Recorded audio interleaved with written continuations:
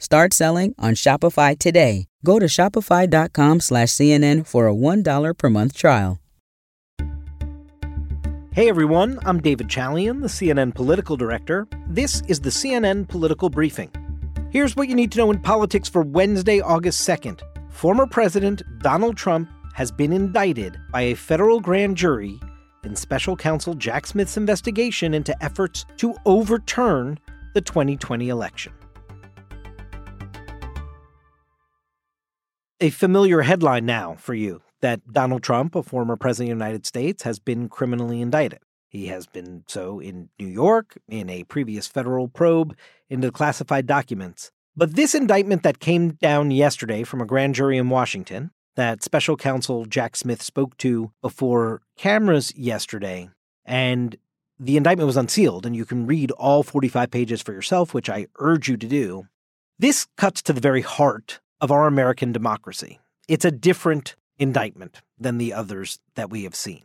This indictment charging Donald Trump with conspiracy to defraud the United States as president of the United States and as a frontrunner for the Republican nomination to seek that office again. I can't think of something that could be or should be more consequential than this case. Donald Trump now joins some 1,000 defendants who have been charged by the Justice Department for their actions on January 6th. Now, this indictment, January 6th, is sort of a closing chapter to it.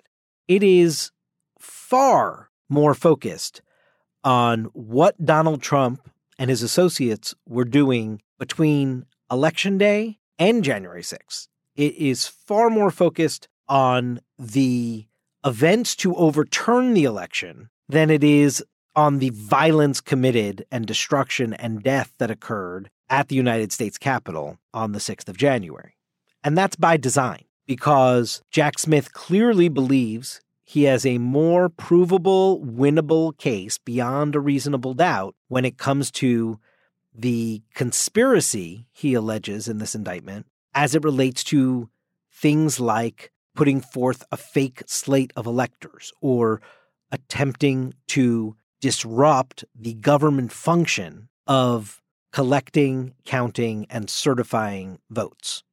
The 4 counts here are conspiracy to defraud the United States, conspiracy to obstruct an official proceeding, obstruction of an attempt to obstruct an official proceeding, and conspiracy against rights.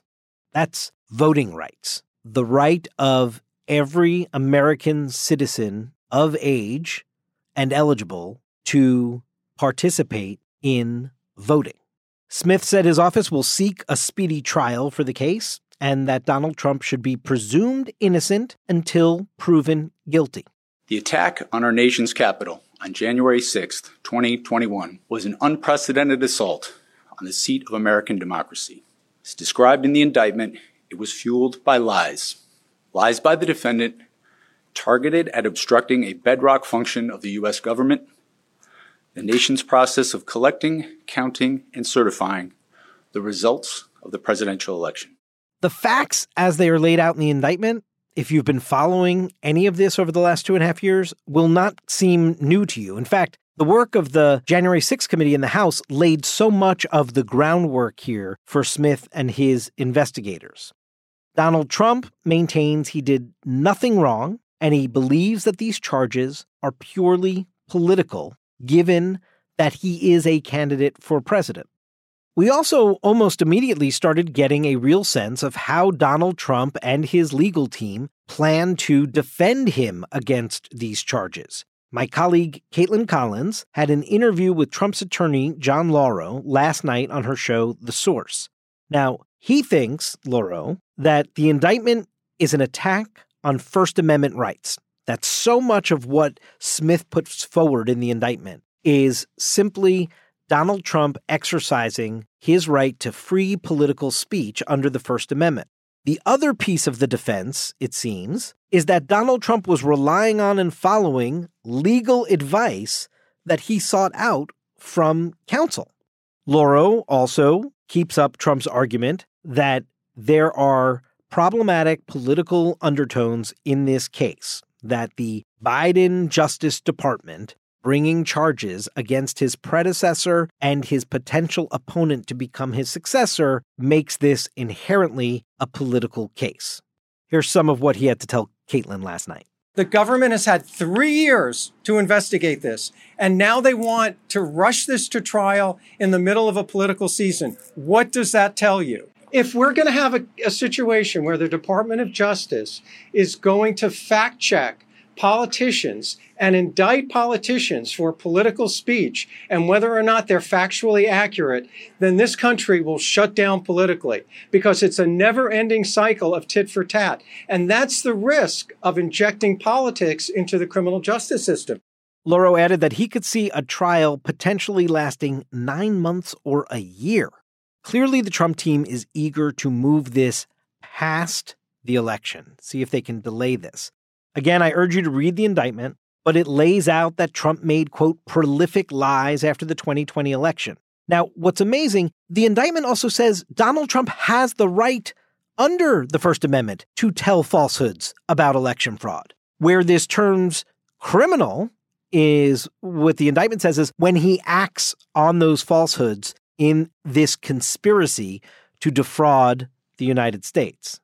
It also clearly indicates that they're going to try to prove in court that he knew he was telling falsehoods, that everyone from his attorney general to his vice president to the head of the Cybersecurity and Infrastructure Security Agency had told him there was no outcome determinative fraud in this election. It's also worth noting that there are 6 co-conspirators who are unindicted. CNN, through reporting and sourcing, has been able to identify some of them, namely attorneys like Rudy Giuliani, Sidney Powell, John Eastman, are some of these unindicted co-conspirators to the fake elector scheme, to pressure Mike Pence to illegally overturn the election results as part of his duties in the Senate on the 6th of January. For his part, here was Pence earlier today in Indiana. On that day, President Trump asked me to put him over the Constitution, but I chose the Constitution, and I always will.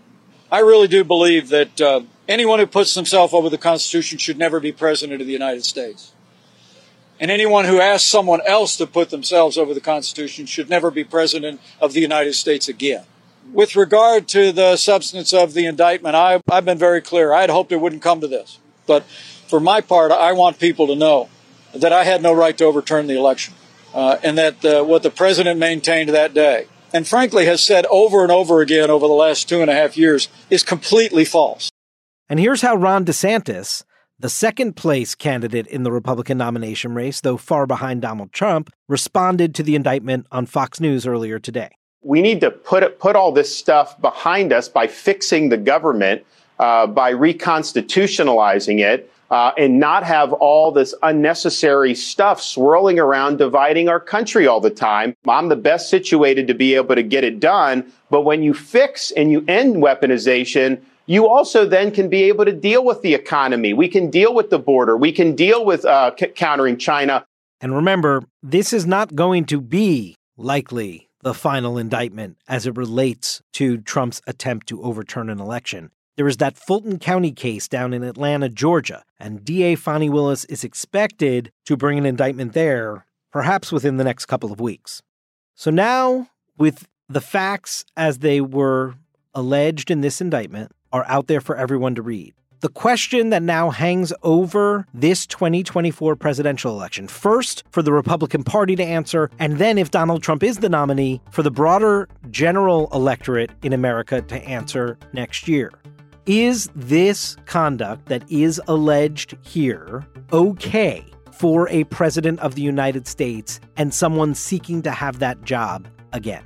First, the Republican Party will answer that, and if he is successful in getting the nomination, broader American electorate is going to have to answer that question as well. That's it for today's political briefing. Thanks so much for listening. And if you like the show, please consider rating and reviewing us on Apple Podcasts. We'll talk to you tomorrow.